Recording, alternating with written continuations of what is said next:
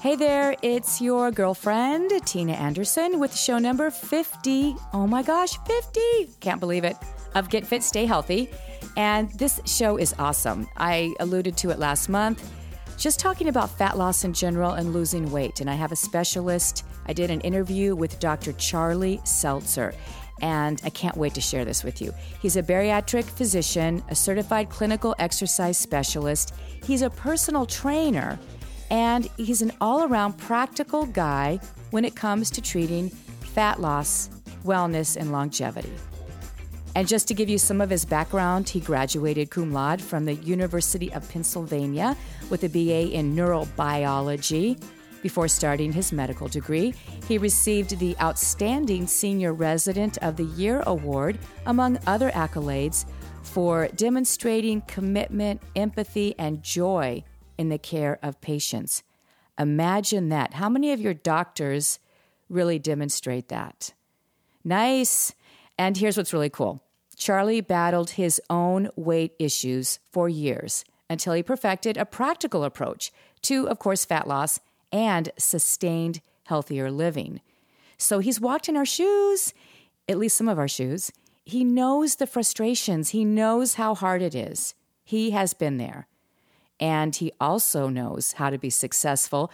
And he's competed in bodybuilding competitions now, and he still currently trains clients along with his limitless longevity practice in Philadelphia. I love his philosophy, and I think you will too. Here is my phone interview with Charlie Seltzer. Okay, Charlie, so there is a burning question that I have got to start this interview with, and this is the scenario. I have a client or myself that's truly been in calorie deficit for 5 days in a row at, let's say, about 500 calories. If they have an even day of eating, let's say normal calorie intake, or go up, let's say, and then go back to calorie deficit, what is going on in their body? Are they still in calorie deficit if they don't go over, and can they continue shrinking, I guess, the fat cells, or do you have to start over again? Oh, yeah. No, it's a great question. And the answer is the body works more on a longer time frame as far as its clock goes, meaning that it'll look over days and weeks rather than over instant to instant. So if somebody is in a calorie deficit for the most part and then goes over a little bit, as people do when life comes up, they can still continue to lose fat. Now, the rate of fat loss will slow slightly during that day of an increased calories, but overall, if somebody maintains a calorie deficit for most of the time, it will not really have a significant impact unless the person's doing it regularly. Can you just kind of describe what's going on when someone is dropping body fat? And I like to use that term. I'm sure you do, more than losing weight. Right. I mean, we need to be really clear that there's a difference between weight loss and fat loss. So what we're talking about here is fat loss. And what happens is the fat cells can expand and shrink based on the amount of fat they're actually storing. And when somebody is in a calorie deficit, the stored fat within the fat cell will be released or oxidized and used for energy by different organs and by muscles, which will cause the fat cells to shrink, causing a leaner appearance. Now, where the fat cells come from, where the stored fat comes from, is largely determined by genetics. It's why you can't really spot reduce. So if somebody wants to lose weight around their belly, they're going to have to create a calorie deficit and lose body fat from wherever their body decides to lose body fat from first. But eventually, if somebody continues down the course and gets very lean, they will lose body fat all over their body. There's no way to preferentially target necessarily a one body area versus another. Right, which is frustrating because it really does seem like the first place that you gain is the last place that you lose. Is that scientifically been proven, or is it just what we imagine? It appears to be the way it works. I can't cite a research paper, but it does appear that the people who want the fat gone from a certain place first, it's usually the last place that it goes. Usually around the belly for men, and then around the hips for women, which is where both genders tend to store fat. I know it's a big question, but if we can jump into just fat loss in general and kind of summarize this general principle of how our bodies really just shrink. I mean, the different ways and how someone can look at this and really understand it better. Okay. And the first thing that someone needs to understand is that everybody's metabolism is different, or the amount of energy that a person burns just doing their daily activities is different. So two people can eat exactly the same thing, and one person might gain weight from that nutrition plan, whereas somebody else might lose weight, just based on their own metabolism. So it's important for people to realize that they need to know what they're doing themselves and have an accurate picture of exactly how much activity they're doing and exactly how many calories they're burning and exactly how many calories they're putting into their body. When one figures out their baseline by causing a mild calorie deficit by either increasing activity or, more significantly, by decreasing the amount of calories they take in, they will begin to burn stored energy, and that stored energy becomes in the form of body fat. So by creating a small calorie deficit, one will start to shrink or lose fat cells. And it's important to know that when you do reduce calories, you do experience a metabolic slowdown. It's something that's unavoidable. So people who drastically cut their calories, say maybe in half, will experience a great metabolic slowdown. And when they go back to, quote, eating normally, end quote, what they were eating before they started this plan, that might cause them to gain weight due to that metabolic slowdown.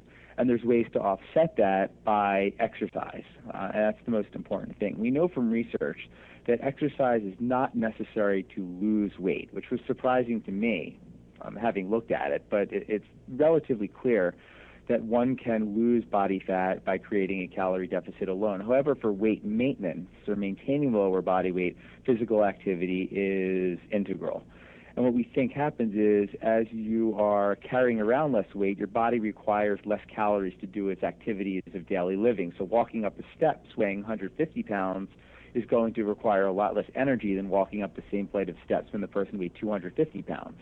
So that calorie difference needs to be made up through organized exercise, if that makes sense. It totally makes sense, because a lot of the research I've seen, too, is what I really believe in is that, you know, the exercise definitely helps with the maintenance and keeping you motivated and keeping it off. But I always tell my clients, listen, it's what you put in your mouth. I mean, you know, you can't exercise away a crappy diet, and it just it doesn't seem to work. But I definitely think it's important for my listeners and others to hear it from a physician who specializes in this, because I still see people in the gym adding more time, more intensity, more, and not getting where they want to be.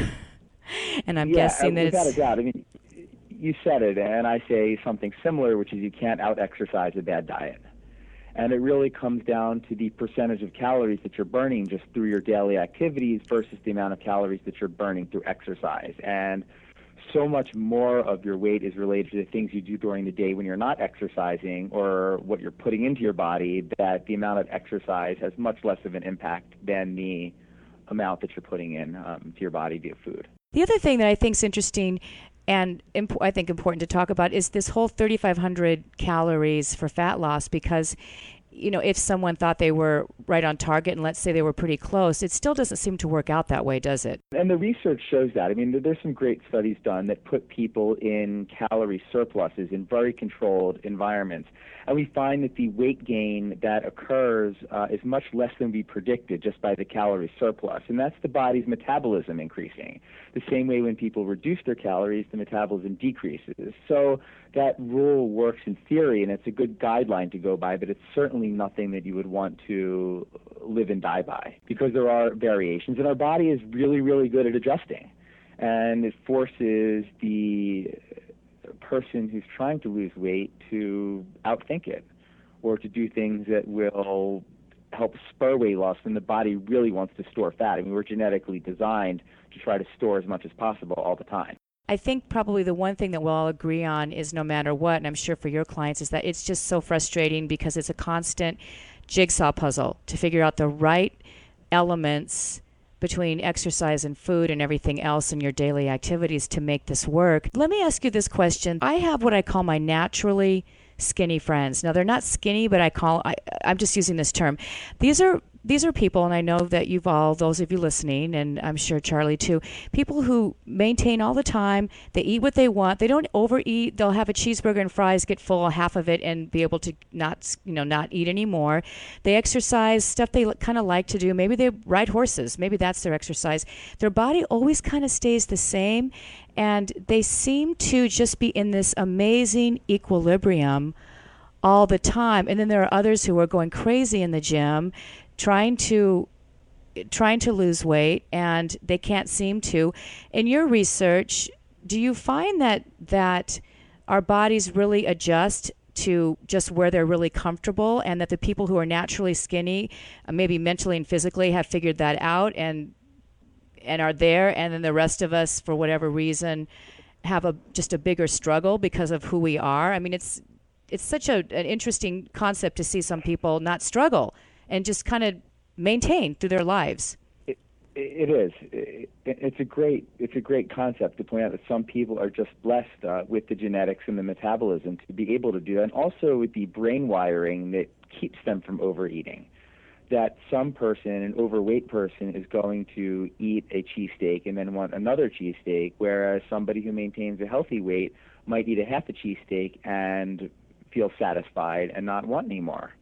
And there are functional MRI studies of people who maintain a normal weight, and it looks as though that people who maintain a normal weight and do not struggle respond in the brain as a reward for eating with much fewer quantity or much less quantity of food than somebody who's overweight or obese.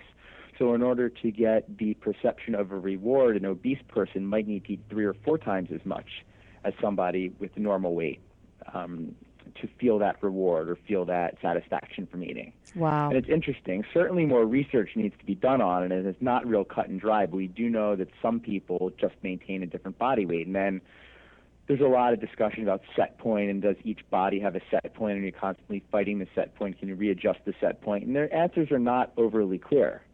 But as a practical matter, if somebody wants to lose weight, they're going to need to do whatever they need to do in a maintainable fashion to lose that body fat. It's, again, just I think the best description is it's this giant jigsaw puzzle to figure out the pieces. Because it is frustrating for someone to watch someone down that they work with kind of do what they need to do and never move, and they are over here struggling to lose 2 pounds, and we've all been in those situations. Yeah. It's very frustrating, and there's not a clear-cut answer. Exactly.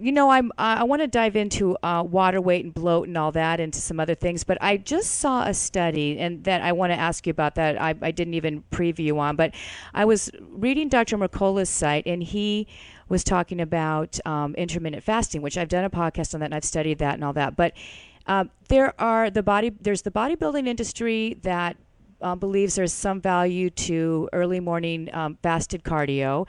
Then there's, other people that say, oh my God, get up, have a big breakfast, start your day, get your metabolism back up since it's been in kind of deprivation for the 8 to 10 hours. And then Dr. Mercola just brought up that, he believes that for you to really start taking fat, to use it, I'm going to probably say this wrong, but something about using the fat the way you should as stored energy, that you need to be in a fasted state longer to really get into that. And then I just saw another study from Tom Venuto, who I absolutely love reading his stuff, saying that he saw. He's great. I love he saw research saying that the worst thing you can do is cut your calories. And I already know that you don't want to cut your calories and increase your exercise because your metabolism goes crazy.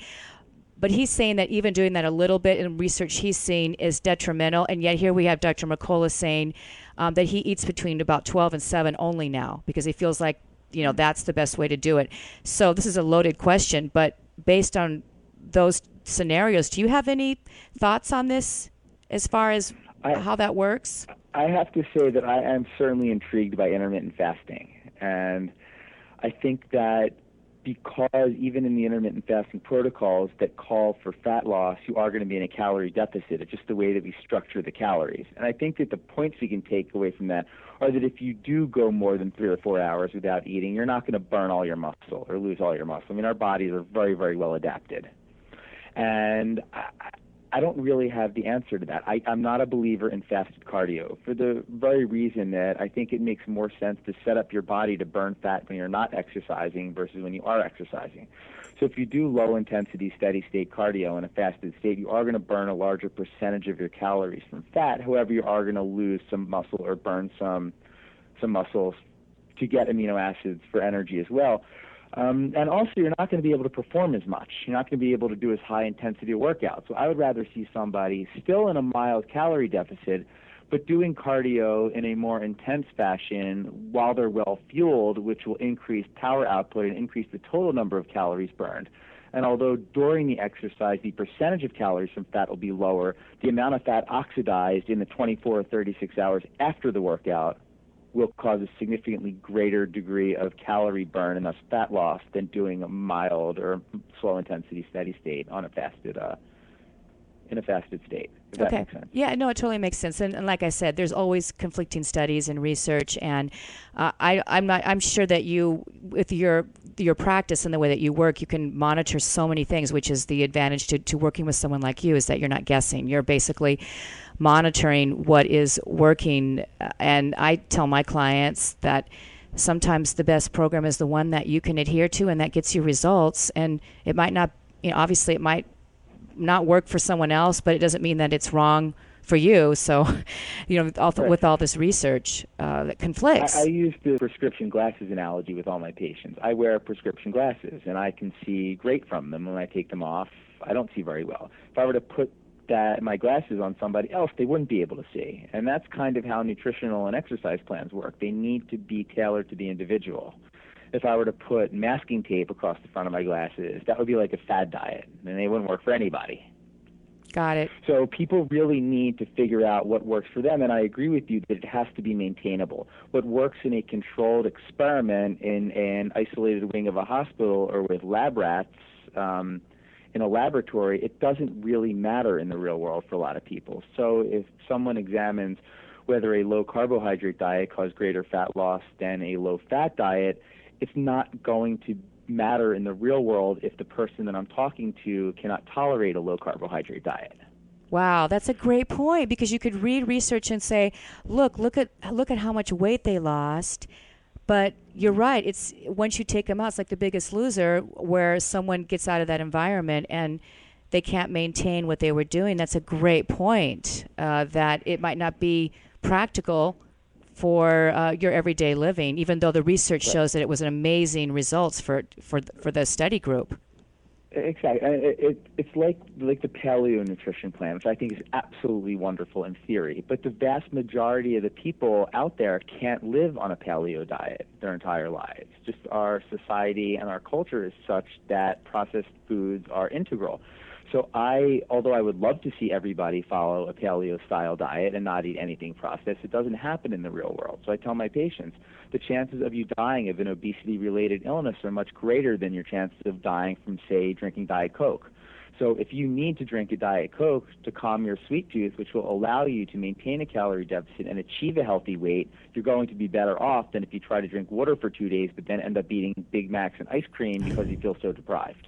That's such a great point. What is, quote, water weight? I know that people talk about water weight all the time. Okay. Yeah, I mean, water weight, the way I look at it, is the water that is not in your muscle cells and that is not in your veins and your arteries, so not in your circulatory system. So the fancy word for it is the interstitial space, which is the space in between your cells and your veins and your arteries. And when people say they're holding water or they're bloated, they have a lot of extra water floating around, which can make people, or which can blur people's definition if you're lean, or can make you feel bloated.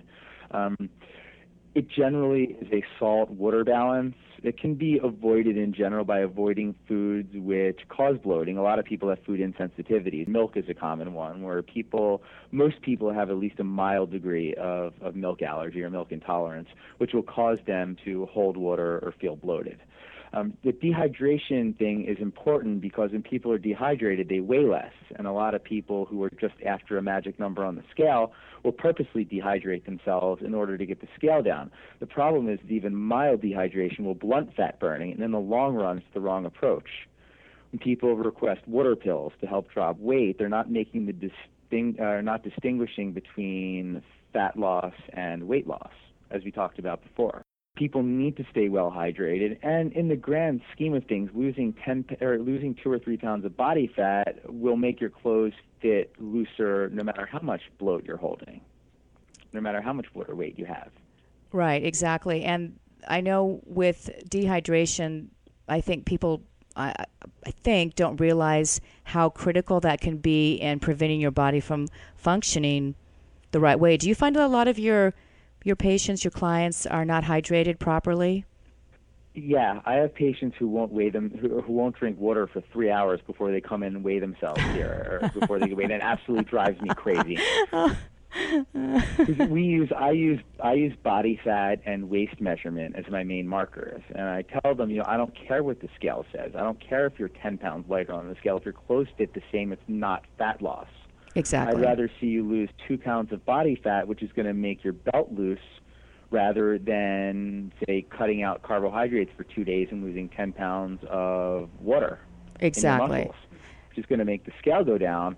In the same way, if people lose muscle and not body fat, their body fat percentage is actually going to go up, even though the scale is going to go down. It's why it's so important to look at things besides the scale. Unfortunately, that's what most people are fixated on. I know. And in fact, do you think that's one of the biggest misconceptions, or one of them, in weight loss and in trying to live fit and healthy? Or what do you see in your practice as far as things that you have to constantly say, well, let me actually clarify, or let me help you to understand this?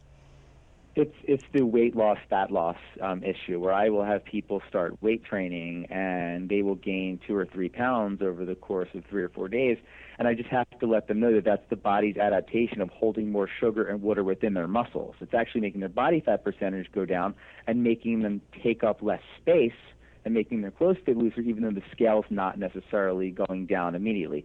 Now, it is much easier to lose body fat than it is to gain muscle, so that eventually equals out and the patient will start losing again.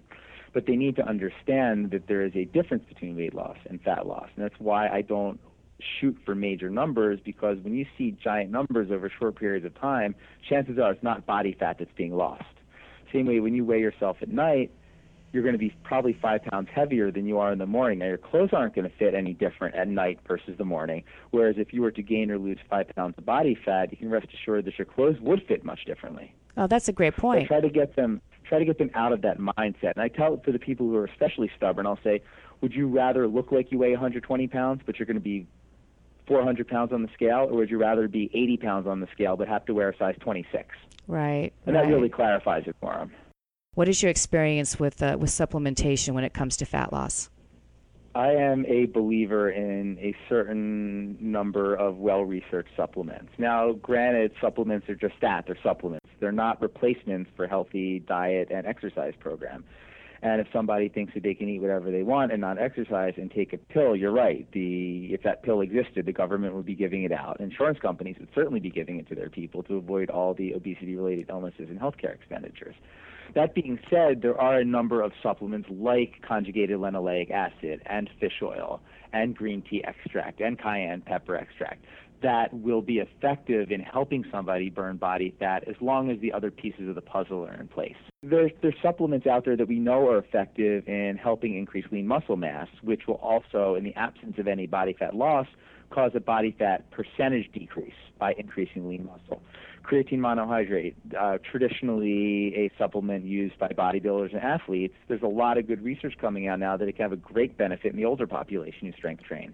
It can cause significantly increased muscle mass and strength amongst older people, which can become very important.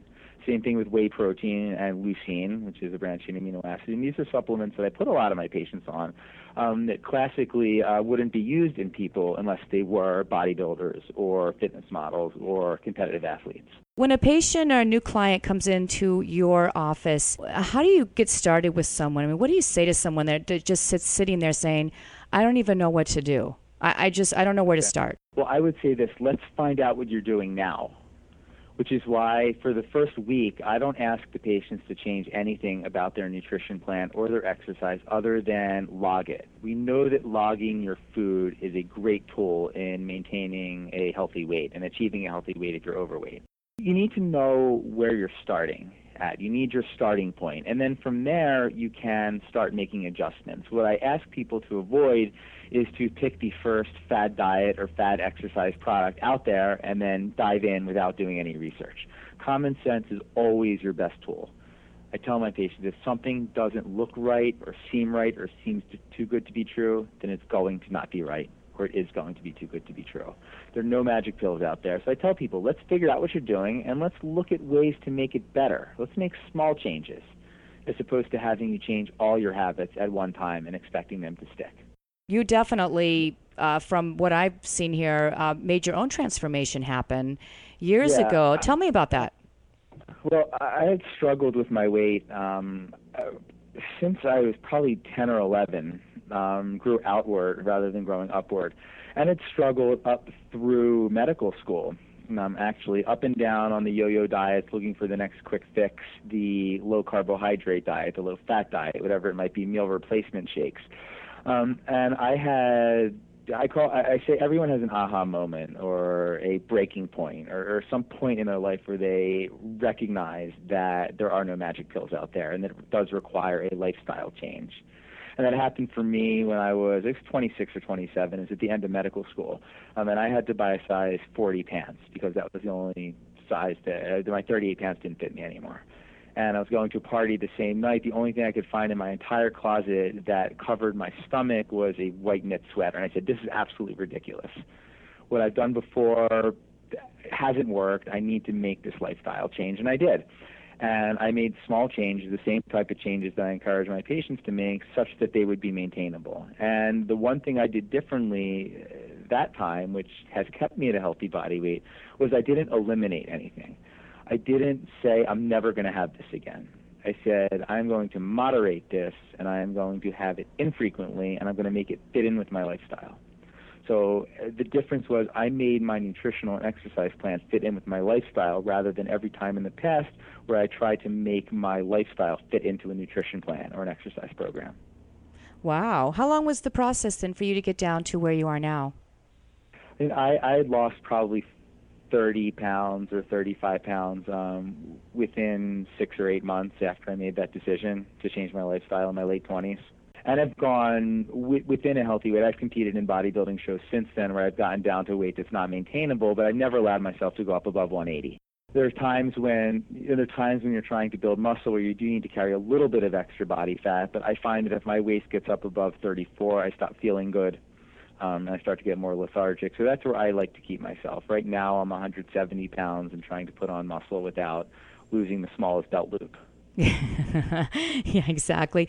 Well, you know what I find remarkable is that you're a physician, and I guess there really isn't training on nutrition or exercise really or fat loss in the general practice medicine, right? I mean, you're a specialist, and in fact, were you going into that as a specialty, or did you do that after? I know that's two questions. I was a personal trainer after medical school before I started my residency because I knew I wanted to be in the fitness industry just because of my own struggles that I was just at that point getting a hold of and controlling. The nutrition course we had in medical school was 3 weeks, I think, in my second year, and was woefully inadequate. I think that in general, the macronutrient recommendations are off by the government.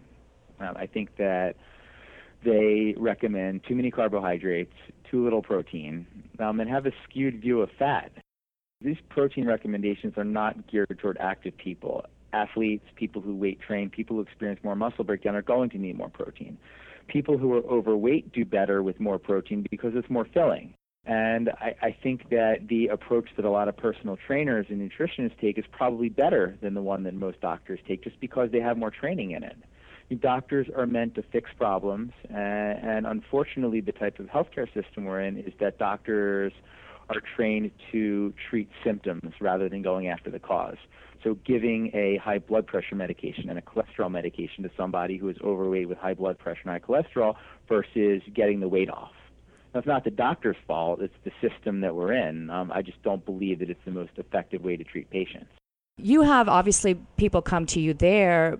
Do you also work online, or if someone wanted your help, how could they do anything with you, or do they need to be in your... No, we do Skype appointments. We had a news clip that I did with one of my personal training clients on supplements, the same supplements that I was talking about before. He's a 70-year-old guy who used to weigh 260 pounds and is down to 170 now that I work with. That got picked up and was run all over the country, and I have a number of people that I do consultation via Skype, regular follow-ups. I will not use weight loss medication with somebody who I can't see in the office, but I certainly do the nutritional recommendations and the supplement recommendations online, assuming that it's medically appropriate.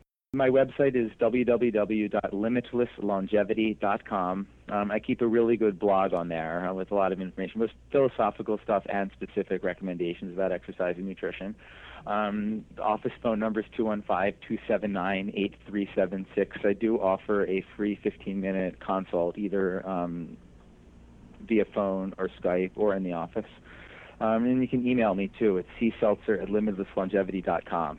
And a lot of my blog posts are actually responses to questions that people ask from across the country and my current patients. I figure if somebody has a question about weight loss and nutrition or exercise, probably other people do too. So I try to take the broadly applicable ones and make them into blog posts. I really try to emphasize for my patients, you have to look at the research in context. You have to ask, does this have real-world applicability, or is it just something that's interesting? Because there are a lot of research out there. When you actually look at the studies and you try to relate it to what happens in the real world, it just doesn't really have any real-world application. Whereas there's other studies that might not seem like they have real-world application, but when you look at it, it can really give you good information about how you should live from day to day. So all research needs to be interpreted with a grain of salt. And you need to understand that if one study was done on mice, maybe there's some value to it, but more has to be done. So I really, if I could just get in a point about raspberry ketones real quick. The research on raspberry ketones is really limited to one study done on mice in the 90s, and really has no human application at all.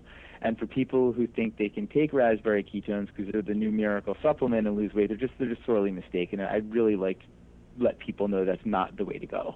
Oh yeah, although the stuff that you get on that you see online that makes it sound like, this is the final cure. Oh my gosh, it's so, and it really can suck you in because it just looks the way that they market all this stuff. Oh, I was a victim of that for a lot of my adult life. I bought more of these kinds of miracle products than you can imagine. And they just don't work because in 2 years we're not going to hear about raspberry ketones. We're going to be hearing about some other miracle supplement. Exactly. The same way we don't hear about 8-minute abs or Billy Blanks anymore. Yeah. And that was the cure to fat loss. I would love for you to, if you can, the best you can, take someone kind of to the inside of their body when they do a full-on binge, or what's happening with their body trying to function on junk food or all processed foods and not whole foods. Describe what the body is dealing with when we basically pollute our body with the sugars and the processed foods and all that. Yeah, I mean, it's an inflammatory mess that you get when you do that. We know that insulin is a pro-inflammatory molecule that is released when people eat processed foods, which are almost without exception high in sugar and high fructose corn syrup and those things. It's a storm of chemicals that are released from the fat cells and other organs that just cause just a mess. And I can't even describe it. You notice the feeling that people get when they eat too much and they feel blah. They feel lethargic. And you can just think that on the inside, it's a million times worse than that. It's really difficult to describe it. I just describe it to my patients as a mess. These are not foods that we were meant to eat from an evolutionary standpoint. Our bodies are not really equipped to handle foods that are not exist in nature, like partially hydrogenated oils and high fructose corn syrup. And we know from studies that people who eat those kinds of food will deposit more fat around their belly. They will have bad cholesterol, and it comes from that dysfunctional signaling. You're right, your body doesn't know what's going on with it. When we introduce high fructose corn syrup, everybody says, what's this? I don't know. I think it's a carbohydrate. I think it's sugar. But it leads to an inflammatory cascade that just causes a whole series of problems well beyond the extra calories that you're getting. When people eat the same food chronically, they start to think that that is normal. Quote, normal, end quote. But in fact, it's not. And when people go to eating a more unprocessed natural diet, they start to feel the way we should feel, which is more energy, less bloat. And it can make a significant difference. And in the real world, by just having people change out little things, they'll start to feel better, even with minor changes, even with going from drinking juice or soda or even diet soda over to water, they'll start to feel better. And that will fuel the desire to make other changes. The more natural things you put in your body, and the less processed foods, the better you're going to feel and the better you're going to function. Yeah, and it just kind of keeps you going, which I'm sure that's what you find. So, which would probably be the issue of staying motivated when nothing's happening, right? When you go 2 weeks and you have nothing's really changing because your body's, I guess, trying to adjust. And that was the last thing I wanted to. Someone had asked me about that, and I almost forgot. Is that whole period of time where you're doing everything right and your body just hasn't reacted, but then all of a sudden it just seems to like happen overnight, and you get there. What is that? I believe there's a delay a lot of times. When people will binge over the course of several days, they might not see weight gain right away. It'll happen over the next week or so, and I'm not really sure why that happens, although I do see it all the time. Same thing when people start healthier nutrition plans. They might go a couple weeks without losing weight, then all of a sudden it does start to fall off. And I just tell them that weight loss is not linear, or fat loss isn't linear, meaning you can go a week or two and be at the same weight, and then the following several weeks you might lose 5 or 6 pounds of body fat.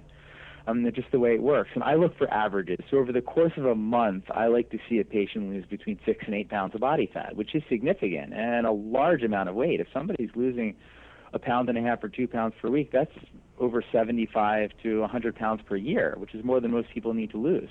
Okay, well, good. I'm glad that we cleared that up, because I know it happens to a lot of people where, and if you're listening, it's happening to you, don't give up. Sometimes I always think it's that one next day where you would see it, right? But you give up too soon. Like, just keep going.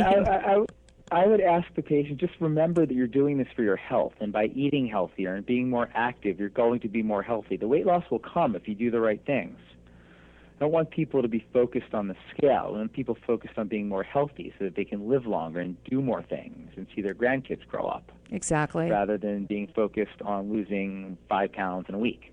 Yeah, you have to find out what works for you, what's maintainable for you in the long run, what's healthy, and what's something that you can do, and then go do it. And don't be afraid to change gears if you have to. Next month, I'm addressing the issue of clutter, mental and physical, what it symbolizes, and how to deal with it. Got clutter?